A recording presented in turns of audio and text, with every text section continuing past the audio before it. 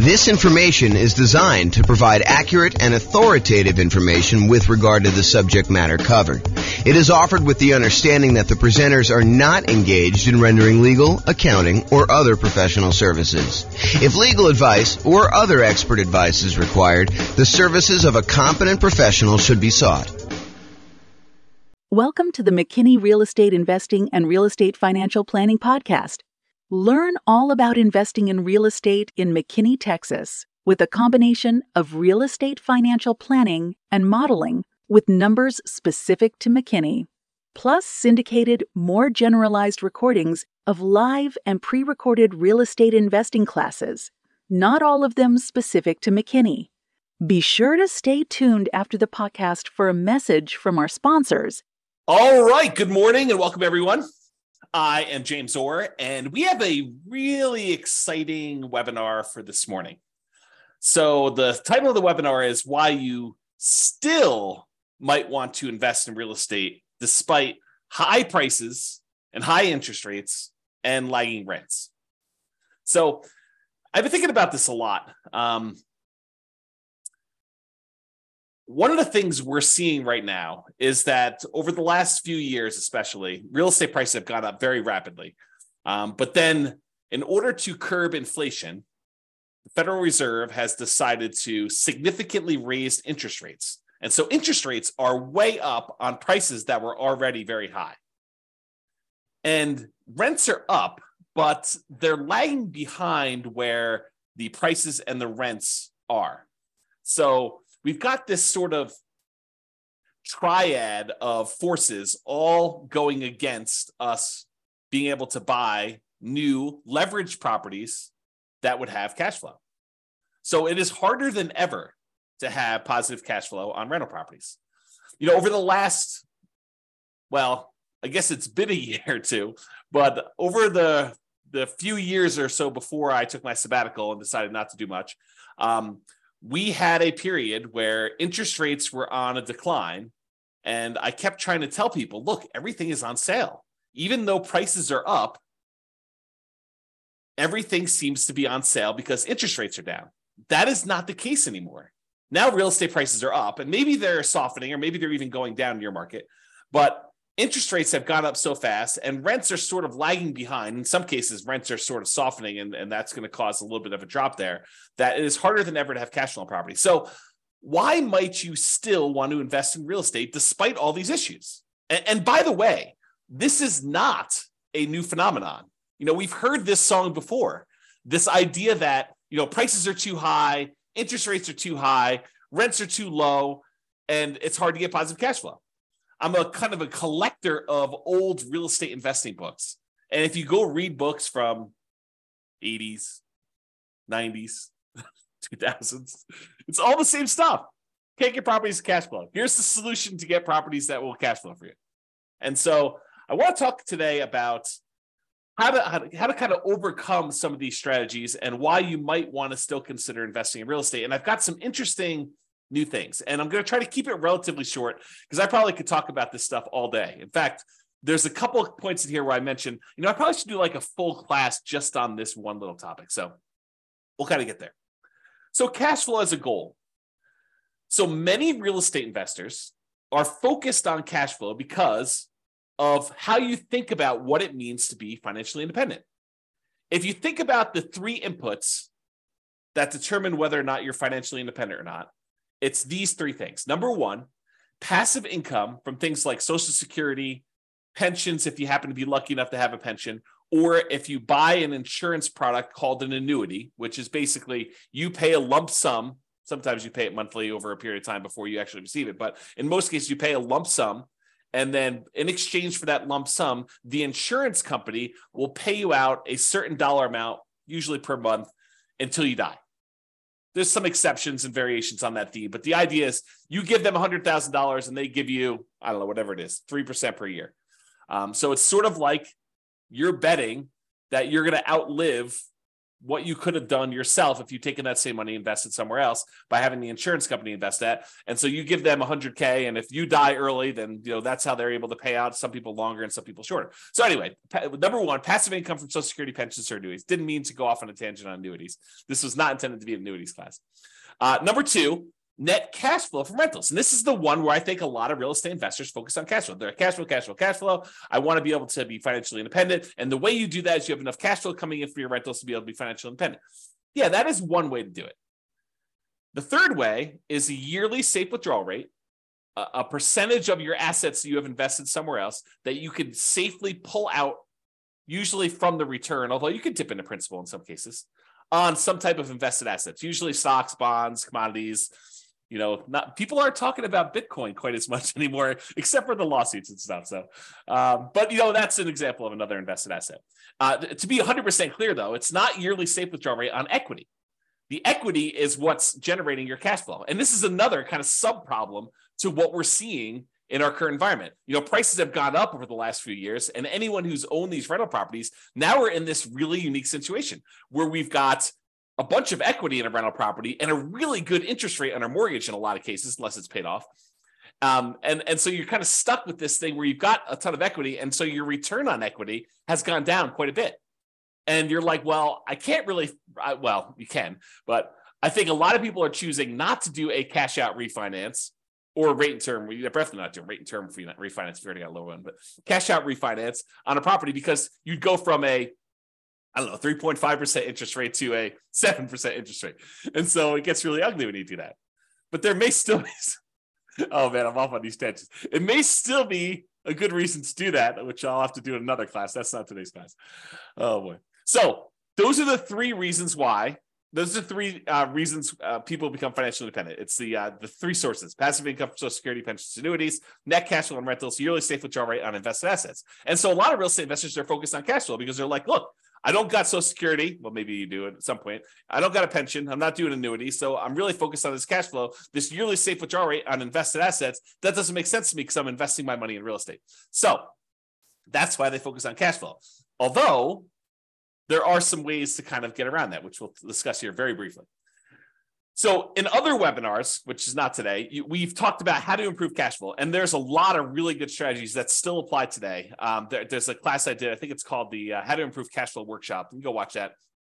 It's good stuff. Go into a lot more detail on all the different ways to improve cash flow. It's based on the lowest monthly payment guarantee I had and the maximum cash flow guarantee, kind of combine those two into one class to show you how to improve cash flow. So even if you could improve cash flow, which you can, it still may not be great because of just our environment. But, and this is the big but for this class, cash flow isn't the only reason to invest in real estate. Two significant examples come to mind.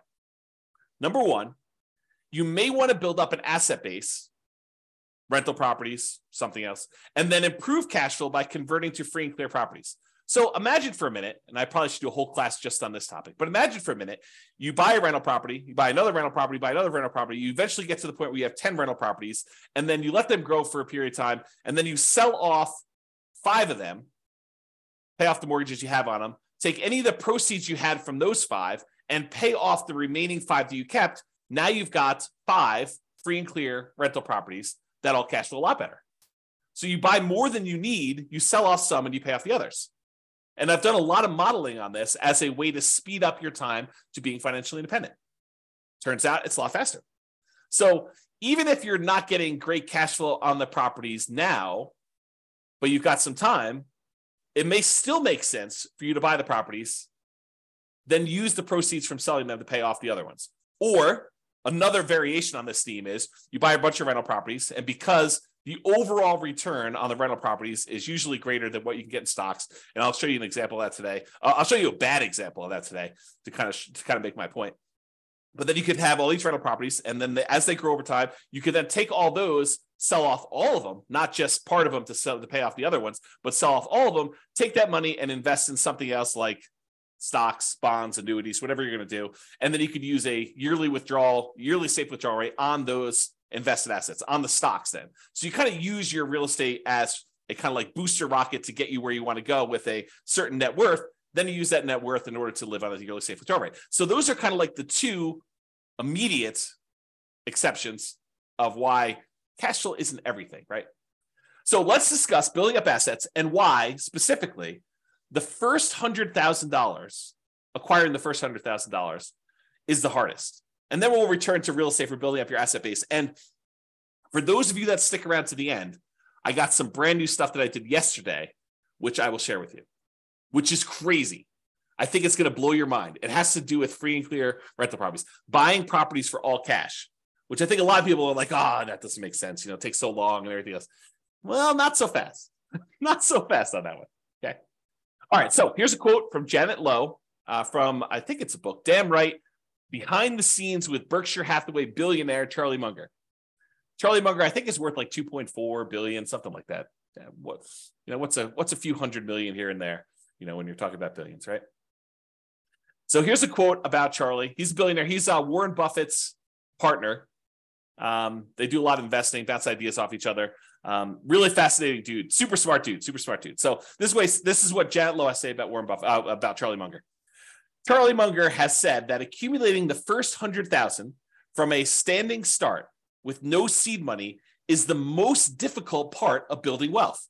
Wow, a billionaire who is focused on investing for pretty much all his life says the first 100,000 is the most difficult. I'm continuing with the quote. Making the first million was the next big hurdle. So once you get to 100K, then your next goal is, hey, how do I get to this first million? Continue with the quote. To do that, a person must consistently underspend his income.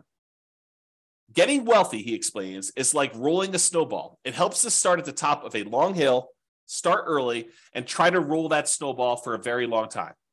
So not practical advice. I mean, really good advice, but not practical in the sense that, how do you do it? So let's continue on. So here's an actual quote from Charlie about the same concept. He says, quote, the first 100,000 is a bitch, but you got to do it. I don't care what you have to do. If it means walking everywhere and not eating anything that wasn't purchased with a coupon, find a way to get your hands on $100,000. After that, you can ease off the gas a little bit. So again, not super practical yet, which we'll get to, but still super interesting. All right. So here is a chart showing how long it takes to save up for your first $100,000. And I've assumed a couple things with this. Now I'll go over my assumptions. I think it's important. The first thing is I assumed you're saving $10,000 a year. And to kind of use Charlie Munger's quote, you got to do whatever you have to do in order to save up that first 100K. And if it means scrimping and saving and eating ramen noodles or doing whatever you have to do, got to do that. So I've assumed you're saving $10,000 per year, and I've assumed you're getting 7% interest on your money. So you're investing in stocks or something like that, and you're able to get 7%, which I don't think is like incredibly difficult over a long period of time. In any given month, it's hard to hit that number, but over a long period of time, I think 7% seems really reasonable. I've also assumed that you don't save this monthly. Basically, at the end of the year, you save up 10K and you invest that. So you'll notice there's no interest earned on the money in the first year. Basically, you deposit 10K and you have $10,000 at the end of year one.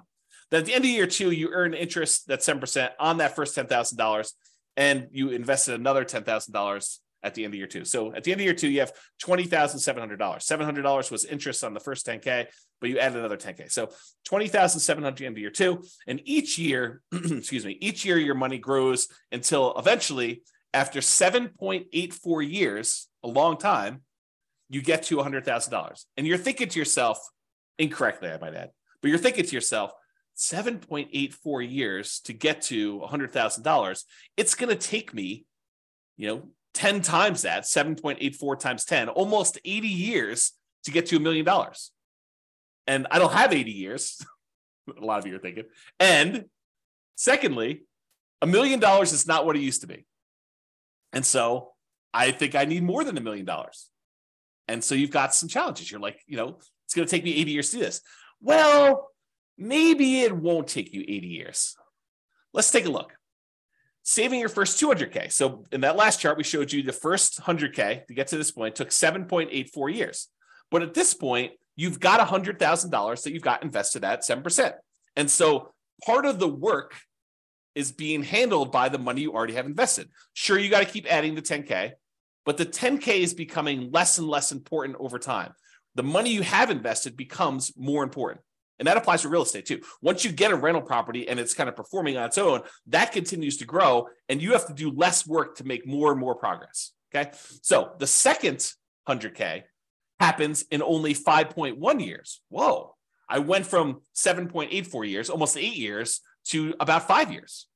That's a lot faster. It's 35% faster to save that second 200K. Well, that's interesting. Well, if it only takes, another, whatever it is, 9 more times for this, that's only 45 more years. That's a lot faster. It's becoming more interesting. All right, I'm going to jump ahead a little bit. We're going to go to 500K. So the first $100,000 took a little less than 8 years. The second one took a little more than 5 years. The third one takes a little bit less than 4 years, 3.78 years. The fourth $400,000 total takes just a tiny bit more than 3 years by itself to get that last 100K. And then finally, in order to get the last 100,000 on your way to 500,000, it takes 2.5 years. So as you can see, it's getting faster and faster for each one. And you're not investing more each year. You're doing that same $10,000 each year that you do this. Okay. So when you get to your first million,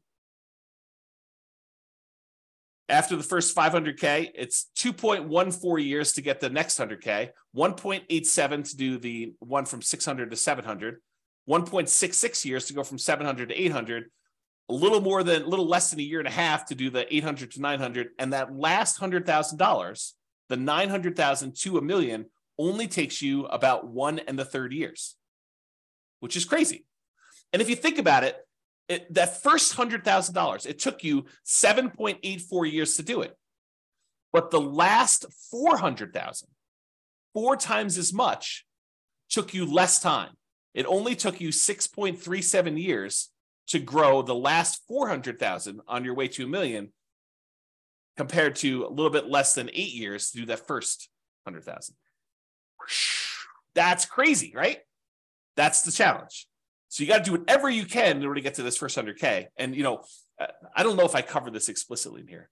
If I don't, I'll cover it now here. So this is the thing. If you're going to get nothing else from this webinar, you need to buy an owner-occupant property to live in. Why? Because you could buy it with USDA or VA if you're a veteran, nothing down loan. Some other lenders have 0% down loan programs, or there's 3% down conventional loan programs or 3.5% down FHA programs. But do whatever you can to save up enough money to buy just an owner-occupant property, because a highly leveraged owner-occupant property can get you to this 100K. That's all you need to do. You should do more, but if you just did that thing, it makes a huge difference in getting you there. Okay. All right. So this is what I was talking about before. Saving up your first million. It takes you 25% of the total time it would have saved you to make a million just to earn that first $100,000. Almost 25.5% of your total time to get to $1 million is the first 100,000.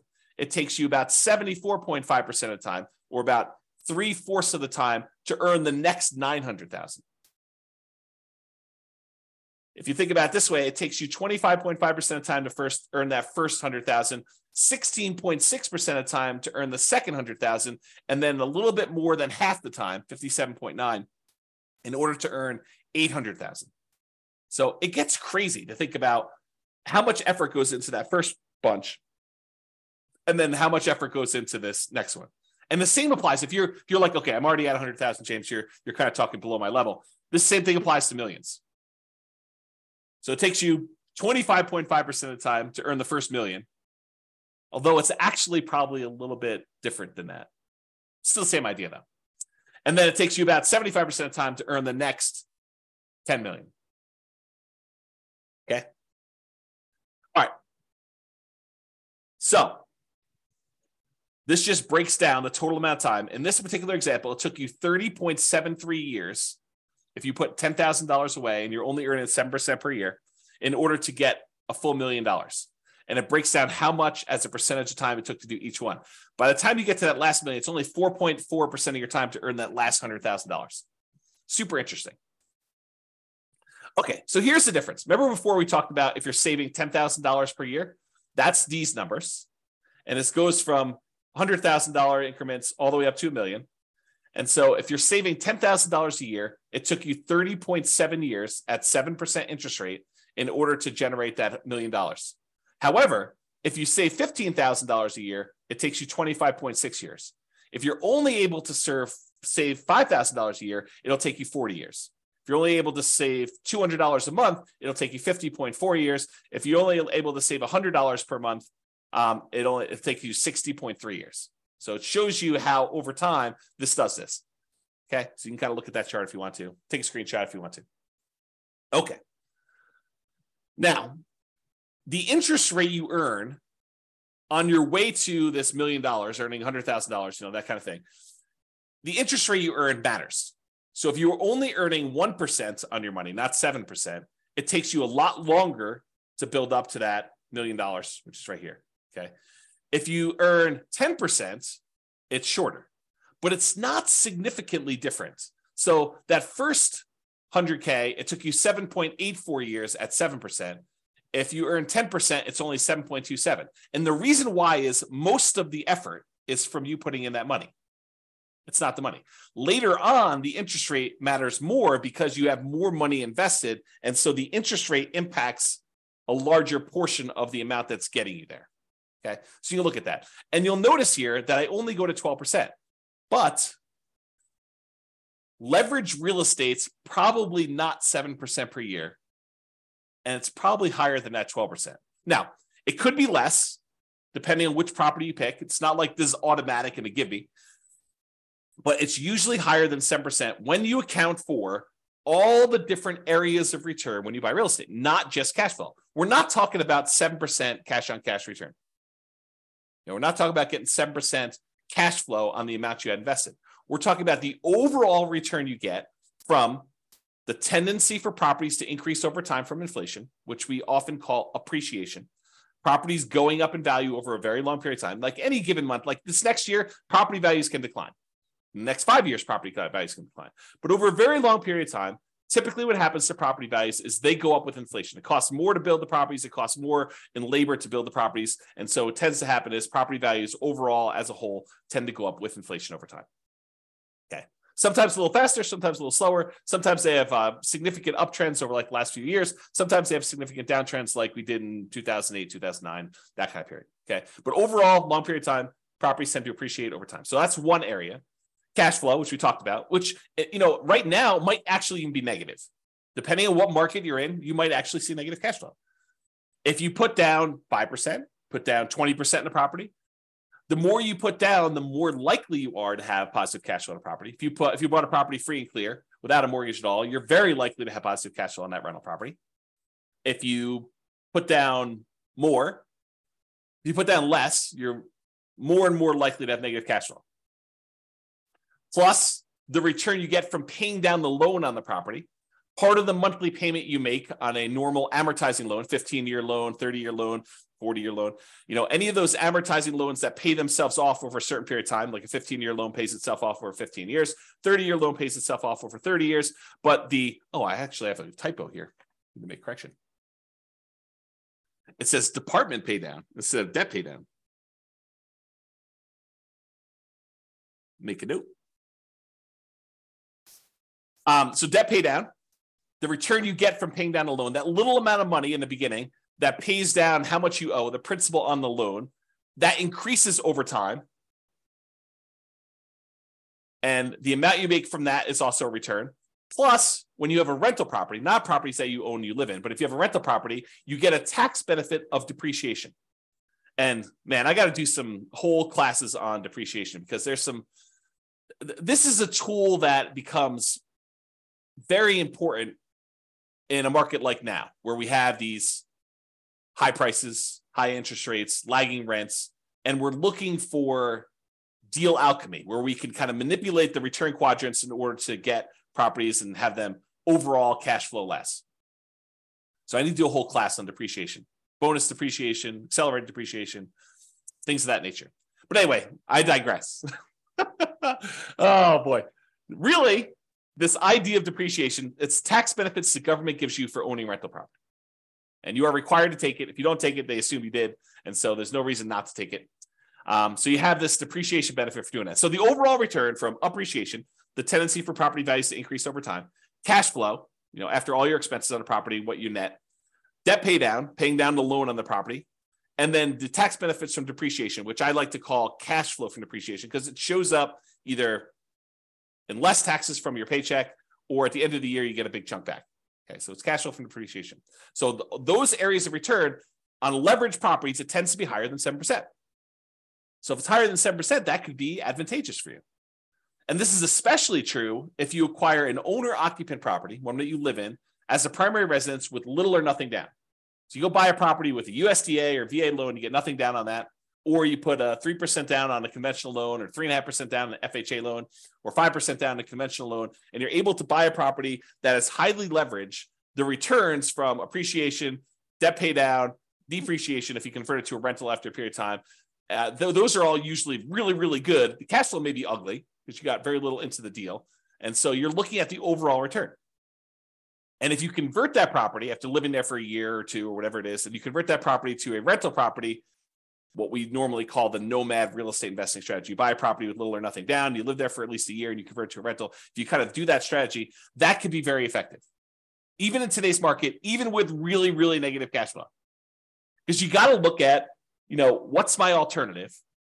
I did a class once. It was called, Is Nomad Dead?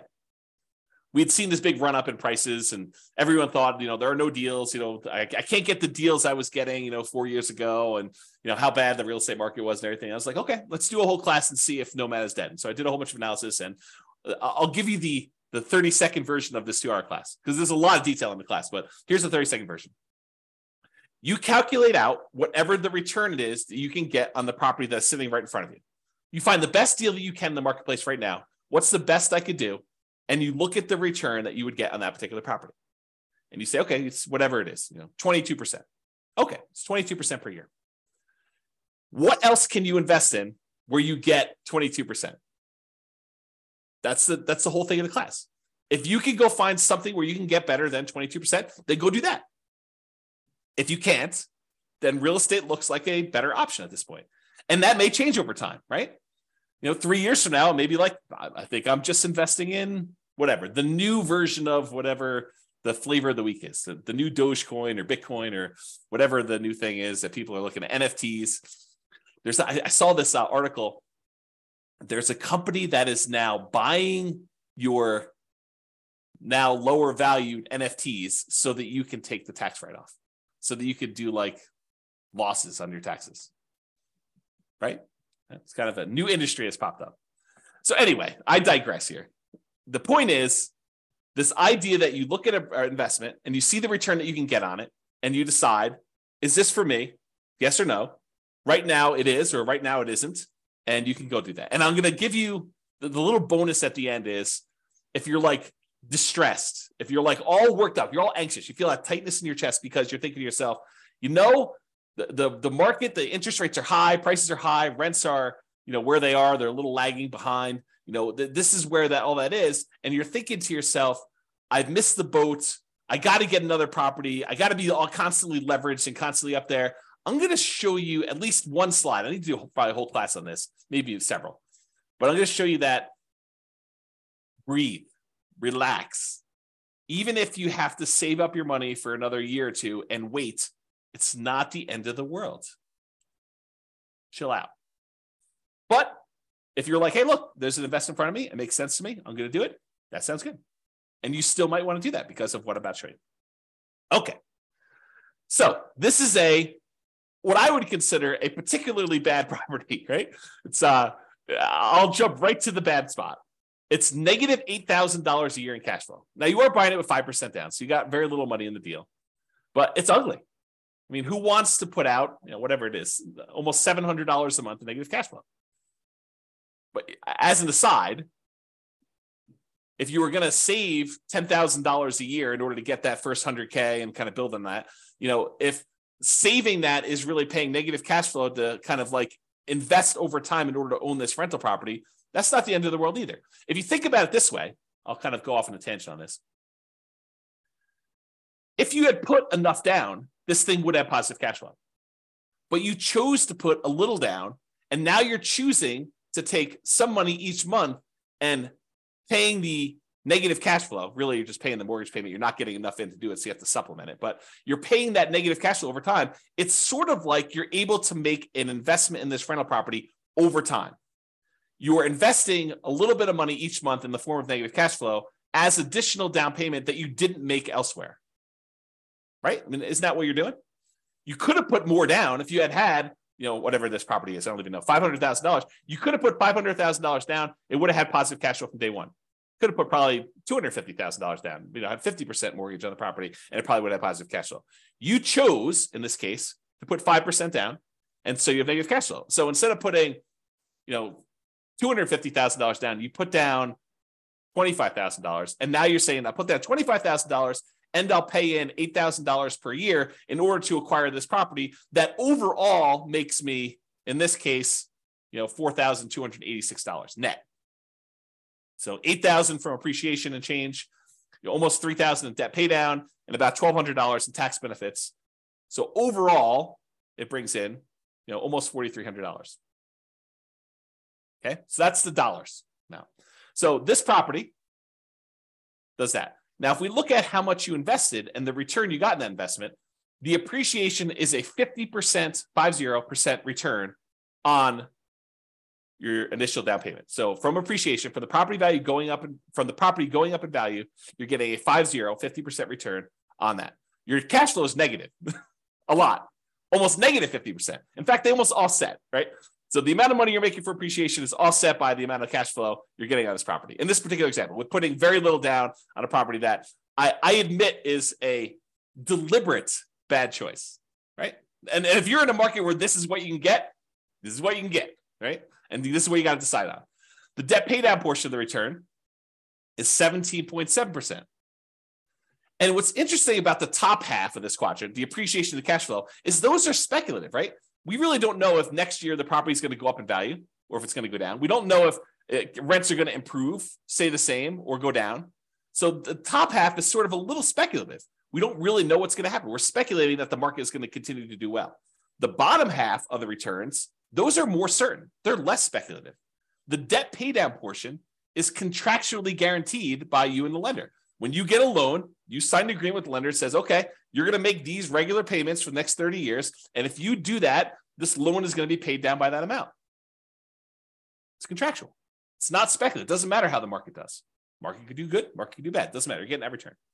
So debt pay down 17.7, and the tax benefits, unless they change tax law, which it's possible that they will, very unlikely, but possible, you're going to get 7.73%. So overall, the return you're getting when you add up that really negative cash flow portion, plus appreciation, plus debt pay down, plus tax benefits, you're getting 26.31%. On what I admit is a horrible deal. I don't want to say horrible because someone might actually buy this, right? I think this is the challenge. It is a deal I picked because it was ugly. The cash flow on it was not fun. So the question then becomes, can you go somewhere else and get better than a 26.31% return? And if you can, great.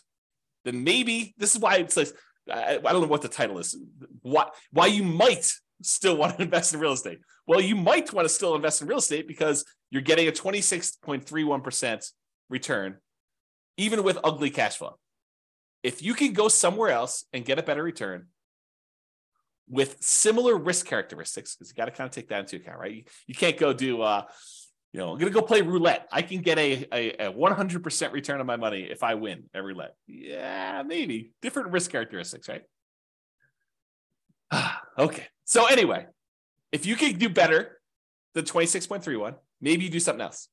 If this is the best you see, the best you've got available, then maybe you might want to still invest in real estate. Okay. So that's sort of the crux. Now, this was that years to save your next 100K. At 7%, it took 7.84 years to get that first 100K. At 25%, which this is 26.31. So at 25%, it's 5.61. So it's a lot faster. I didn't sum it up. I probably should sum it up in the future. But it just goes to show, like, by the time you get to that last 100K to get to $1 million, it's only 0.41 years at that rate versus this, I don't know, 1.24. And honestly, This is the problem we're seeing with other people right now in our marketplace. They've been building up their equity, right? The property values have been going up. They've been paying down their loan. They got really nice low interest rates, which the loan pays down a little faster when you do that. Your return on your debt pay down return is a little higher early on. So you're actually building up equity really fast. And so your return on the amount you have invested in the deal actually goes down. So the overall return we see as we own rental properties longer and longer and longer actually goes down until eventually when you pay off the property and you get rid of your depreciation benefit, eventually it approaches cap rate plus your unleveraged appreciation rate. If your property's going up 3% a year, which is what I use for the appreciation rate assumption, by the way. Some people are like, James, you get 50% return from appreciation. James says that he's getting 50% appreciation. No, I didn't say I'm getting 50% appreciation. I'm getting 3% appreciation, which seems very reasonable over a long period of time, especially considering the last few years. But 3% over a long period of time, it turns out the return from getting 3% appreciation is 50% when you only put 5% down and you have 1% in closing costs. Okay. I got distracted. I don't know where I was, but the idea here is you've got this good return that you're seeing, and it gets you there a lot faster. Man, to be spacey. Okay, here we go. All right, so grow your assets net worth. So even with negative cash flow, significant negative cash flow, really ugly cash flow, and even modest depreciation, that 3% per year, and the debt pay down from, in this case, putting 5% down the loan, debt pay down is pretty good. And the tax benefits of owning a rental property, that depreciation benefit, you might be able to get a significantly higher return than you could in something else. Whatever it is you decide you're looking at, stocks, bonds, crypto, NFTs, whatever you're doing. So you could use this return to grow your net worth, buy rental properties over time, get this higher return, 25%. Then one of two options. This is just kind of like two things to think about. Number one, and we talked about these earlier, sell some of the rentals to pay off the remaining ones with the net proceeds. The idea is you buy 10 rentals or whatever number makes sense for you. Then over a period of time, when you get closer to the point where you need to convert that money in order to be much more cash flow heavy, to be able to support yourself and be financially independent, you sell off 1, 2, 3, 4, 5, 6, whatever number it is to pay off the other ones that you still have. And then you have really, really good cash flow, free and clear properties on those. You kind of go from afterburners with leverage to completely unleveraged, owning those rental properties to do that. So, and by the way, I talk about net. When I do my analysis, I talk about net proceeds. Don't think to yourself, oh, the property's worth 500, I owe 350, so I have $150,000 in equity. No, that is not how that math works. If you go sell a property for 500 and you owe 350, you're not walking away with $150,000. It's net after real estate commissions. If you're going to sell it with a real estate agent, if you're going to sell by owning, maybe they'll save some of that in exchange for doing your own work. Your share of closing costs, not all closing costs are yours. Some of them are the buyers. It's negotiable who pays a lot of those. Your capital gains taxes. So whatever the value of the property went up from where you bought it, you have capital gains taxes on those. And the government gives you this great benefit of depreciation, but there's this thing called depreciation recapture, which means the money that you got from depreciation, now the government says when you go and sell a property, you need to pay back a certain amount of that in a tax called depreciation recapture tax. So a combination of all those expenses need to be taken out. So what you thought was $150,000 in equity might be, depending on what happened and everything else, $75,000 or $100,000 or whatever it is. So it could be a significant bite out of that. So I'm talking about taking all the properties you have, selling off some of them, paying all those fees I just talked about, or eliminating them or deferring them. You could defer some of them with 1031 exchanges and stuff, although you wouldn't be able to pay off the properties with a 1031 exchange. I digress. We'll talk about that another day. But you could take all that proceeds, pay off the other properties, and then have some free clear properties to do that. Okay. So you use these higher returns you're getting on this leveraged rental properties, and then you use that in order to pay off some of the other ones. Or option number two, you take all the rental properties you acquired, they were kind of rocket boostering their way up. They've now grown in value. And instead of taking some of them, selling them and paying off the other ones, you sell off all of them and then decide to simplify your life, because owning rental properties is a little bit more complicated. Even if you have a property manager doing it, you need to manage the property manager. So now you take all the proceeds though, and you say, I'm done with all these rentals. They served me well while I had them. They did their job. Now I'm going to go invest in annuities or bonds or stocks or crypto or NFTs or whatever you're going to do, right? So you have this idea to do that, okay? So you sell off those, and then you take that and you put it into whatever it is that you're investing in, and you use a safe withdrawal rate on that money to do that. Or you go buy annuities and you use the annuity kind of return to do that. Okay. So that is one way to think about the return you're getting on there. So the question is, should you invest in real estate or stocks? And what I did, it's got to give you some background here. I went and I modeled this question. Should you invest in real estate or should you invest in stocks in over 300 US cities with their current real estate prices and their current rents and the current mortgage interest rates.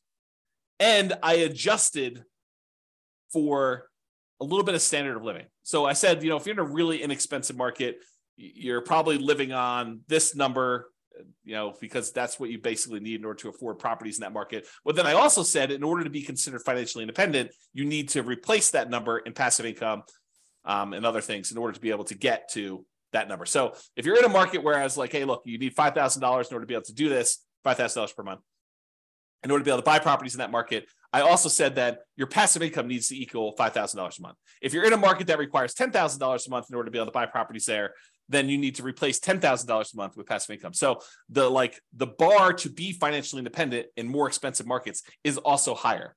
I kind of made it that way. Okay. So what we're going to do is we're going to look at 3 different strategies. What if you did this nomad strategy where you went and you bought properties as an owner occupant, put 5% down, you have private mortgage insurance when you do that in almost all cases. There's some exceptions like VA loans, but VA loans got their own funding fee, which is essentially private mortgage insurance paid as one fee in advance. I digress. So you basically have this whole thing where you do a nomad, you're buying a property as an owner occupant, you got to live there for at least a year. It's a requirement of the lender. Then once you're done living there for a year, you can convert it to a rental. Sometimes it's more than a year in order to be able to have enough saved up to buy the next property. But you do that and you buy rental property after rental property after rental property until you get up to 10. I maxed you out of 10.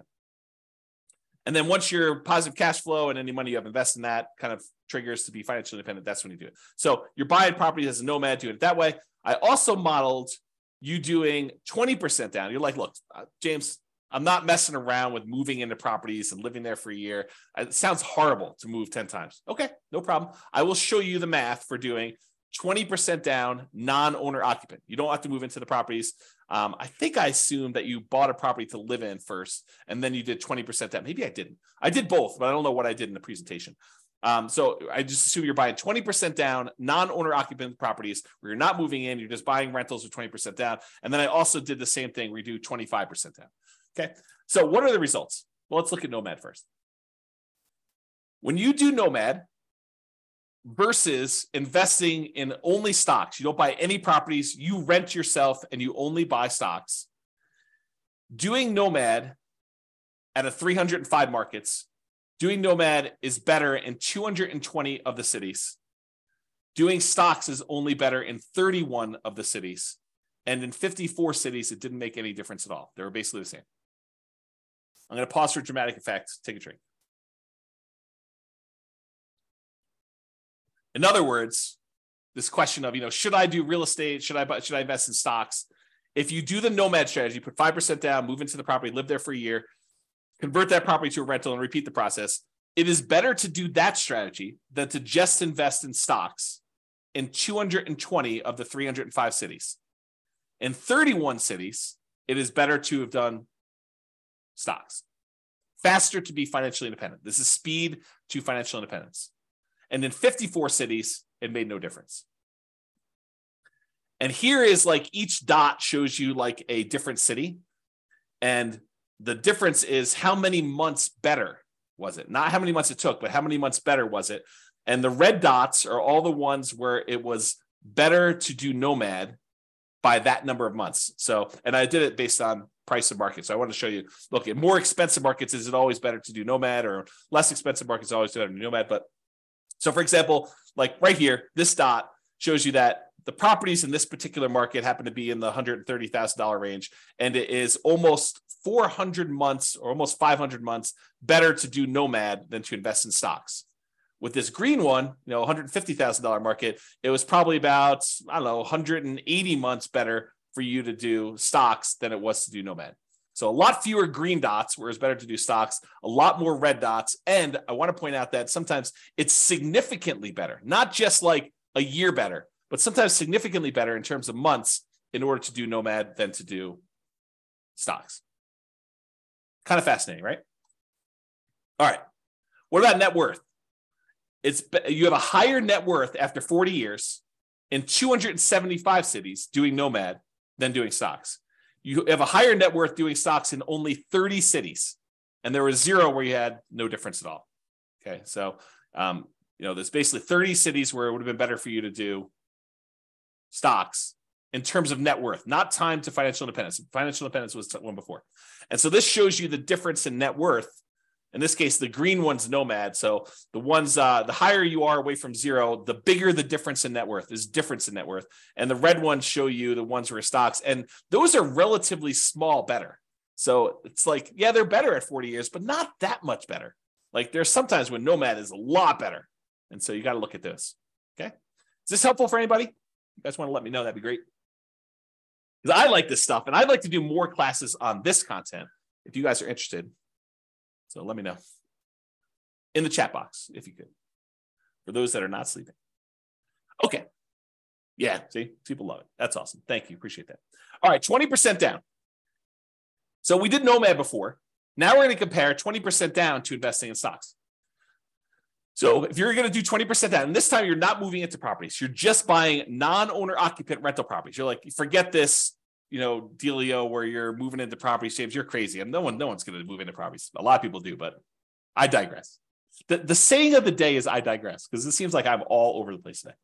Okay, in that case, doing 20% down will get you to financial independence faster in 220 cities. It'll get you faster doing just stocks and not doing 20% down rentals in 28 cities.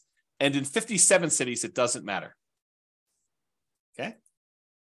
And here's how much better getting to financial independence. This is number of months better. All the red dots are, it's better to do 20% down, and it's by this number of months, the distance away from this 0 line. So the distance there. And this is the price point of the houses in that market. So on a 300,000-ish type property, it's like almost 580 months better for you to do whatever this is, 20% down than to do stocks. And here's some green ones to show you the ones where it's better to do stocks than it is to do 20% down rentals. So the overwhelming majority of the time, it does this. And this sort of reminds me, you hear people speak with authority, different real estate forums, online, at real estate investor clubs, wherever you talk to real estate investors. You hear them speak with authority. You always need to do this. It's always better to do rental properties. It's always better to do stocks. It's always better to do whatever. It's much more nuanced than you think, right? I'm showing you that. I'm showing you the data. And could my assumptions be wrong? Absolutely. No doubt. I am not infallible. I do my best to try to make sure my data is accurate. And you can drill down and look at any city, right? Like I've had, in order to be able to show you this chart, I had to do the analysis for 305 cities. Now, this is just me aggregating all the individual analysis and showing you what's going on. So this just goes to show you that you need to do your homework. And if you're in one of these cities, then maybe real estate isn't as good as investing in stocks, right? If you're in any of these cities, though, it turns out it's better. And maybe the assumptions, is it possible? This is like where I just throw everybody under the bus. Is it possible we all buy a whole bunch of real estate and 10 years from now, we have something worse than we saw in 2008 and the real estate market goes to 0? Possible? Maybe. I don't know, right? But who can predict the future? Is it possible that stock market returns from here on out are 0?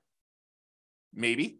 Is it possible stock market returns from here on out are 30% a year? In which case it probably crushes real estate. Is that possible? Sure. I mean, we don't know. We don't know the future. No one can predict that. But I'm showing you based on some very reasonable assumptions. So I show you all my assumptions. You can go look at it, go dig into the city and look. Anyway, I digress. That is the saying of the day. So a lot faster for doing 20% down in a lot of cities, a little slower in others. Higher net worth. You have a higher net worth putting 20% down in 275 cities. You have a higher net worth investing only in stocks in 30 cities, higher than investing 20%. Okay, so 275 to 30. And then here's the net worth difference. Again, there's a lot sometimes with a very significant big difference, a lot of them with little difference, but sometimes it's a really significant difference if you invest in 20% down rentals versus doing that. And one other thing I'll add, when we talked about Nomad, you had to do it in your local marketplace, right? Because you're moving into the properties, you're owner occupying. So if you happen to be in, I don't know, pick any really expensive California city, you have to do it in that marketplace because you're moving in. When you do this 20% down plan, and you happen to be in a market where buying properties even with 20% down has really ugly cash flow, you can choose to pick another market. You can go pick a market that has historically better cash flow because you're not living in the properties. So you could be living in Los Angeles and decide I'm going to invest in Atlanta, right? As just an example. And I didn't model that, right? I modeled it forcing you to invest in your local market with those properties. So you maybe even these red ones, you could say, I happen to live in Los Angeles. Real estate historically has not cash flowed very well here. Maybe the overall return's better, but it has a cash flow here. Why don't I go pick a market that is better historically? And who knows what will happen in the future. So you could do that. So there's even more to this. There's even more nuance flavor to this. Okay. All right, 25% down. We've I built up. You know what I'm talking about now. 25% now versus stocks. 25% down is better in 228 cities. Investing in stocks would have been better in 26 cities, and in 51 cities, it didn't matter. And this is time to financial independence. So it would have been faster to be financially independent if you put 25% down, bought non-owner occupant rentals in 228 cities. It would have been faster for you to be financially independent if you invested in stocks in 26 cities, and 51, it didn't matter. And then here's that distance, basically how much longer the difference between one and the other. And all the red ones are the 25% down. The green ones are you invest in stocks. And you can kind of look at this. And then higher net worth. You have a higher net worth investing in 25% down rentals in 277 cities. If you only invest in stocks, it was better in 28 cities and 0 with no difference. And then here's the difference in net worth. So sometimes it's really significant difference in net worth. Sometimes it's much, much lower. Okay. Last few slides. This is sort of the bonus content. Bonus content. All right. Claudia said, happy to see you again. Very good information. Awesome. Thank you. Good to see you. All right, cool. Buy rentals for cash. So I already showed you real estate is generally, there's exceptions, but generally faster, better net worth than stocks. Generally faster and also better net worth, because we looked at both those, speed to financial independence and also size of net worth, right? Than stocks. But here's the issue, right? As stated at the beginning of this webinar, prices are way up, interest rates are way up, rents are lagging. So one way to deal with high interest rates is to opt out. And by opt out, I mean don't use mortgages. You got really, really high, ugly mortgages, interest rates. You could say, something, I'm going to pass. I'm just not going to do mortgages. So what that would be is buying properties free and clear. Some people, and I put this in italics, believe that you need to be leveraged with mortgages. Like it's silly to invest in real estate without mortgages to get the benefits of rental properties. And your returns, appreciation, debt pay down, which debt pay down would be 0 if you didn't have mortgage on it, depreciation, those returns get amplified, as does cash flow in whichever direction you are doing, either amplified negative or amplified positive in terms of percentage. But they get amplified when you're leveraged. And so you could see their case. I'd rather earn whatever it is, 30, 40% of my money. But sometimes real estate is just a better return, even unleveraged. You get depreciation, you get unleveraged cash flow, and you get appreciation unleveraged. And the combination of what your cap rate is, which is basically your cash flow if you own a free and clear property, what your cap rate is, plus your appreciation, plus that tax benefit, is better than what you'd get investing in stocks. And in those cases, maybe it still makes sense to invest in real estate. So I probably need to do an entire class on this, but just a little bonus for you. So this is sort of the framework for which scenarios we need to run. So we need to do a scenario where you do buy an owner occupant property to live in, and one where you say, I'm going to forego buying an owner occupant property to live in, and I just rent myself. So you've got two different groups. And then in each one of those, you need to decide how you're going to invest, whether you're going to do the nomad strategy and keep buying owner occupant properties and converting them to rentals, or if you're going to do, which I guess doesn't apply if you're renting, but that's the exception. You're going to do nomad, you're going to do that. Or if you're going to buy an owner-occupant property or not buy an owner-occupant property and buy 20% down rentals for the rest of the time, or 25% down rentals for the rest of the time, or pay all cash and not get any mortgages at all and just buy investment properties without mortgages at all, okay? So those are sort of like the options, right? You either buy an owner-occupant or you rent, and then whether you're going to do nomad or 20% down to acquire the rentals, or 25% down, or you're going to pay all cash. So that's sort of the framework. I'm not covering all of these in this class, okay? I did I think a couple slides. Oops. Okay.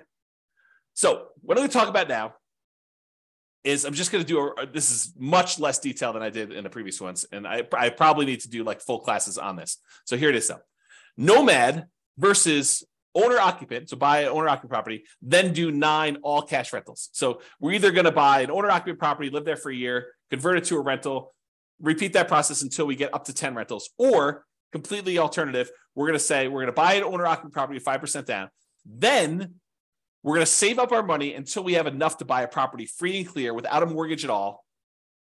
And once we get that property, then we're going to save up and buy another property, but the property we bought has really good cash flow because we don't have a mortgage on it, okay?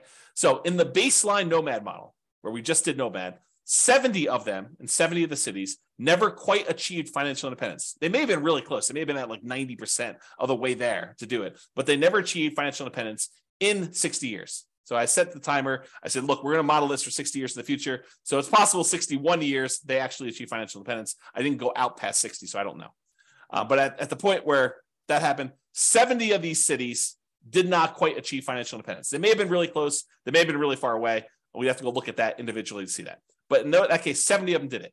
However, if you did that, you buy an owner-occupant property, then you go and save up and buy 9 free and clear properties without mortgages at all.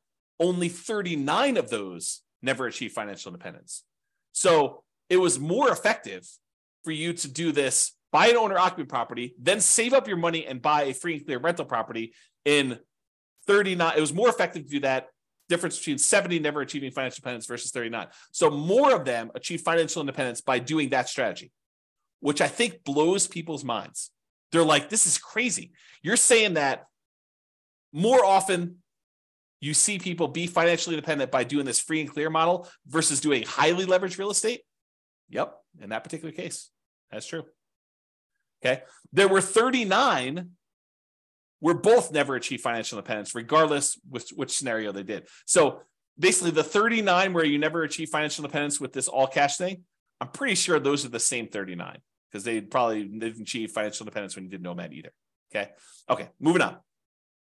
When you own or occupy, then you do 9 all cash rentals. On average, it achieves financial independence almost 2 years faster.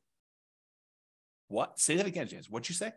I just said that if you do the model where you buy an owner-occupant property and then you save up and you buy free and clear rentals, that on average, when the average of all 305 cities, on average, it's 2 years faster, 24 months faster for you to do that to be financially independent than to do the nomad baseline.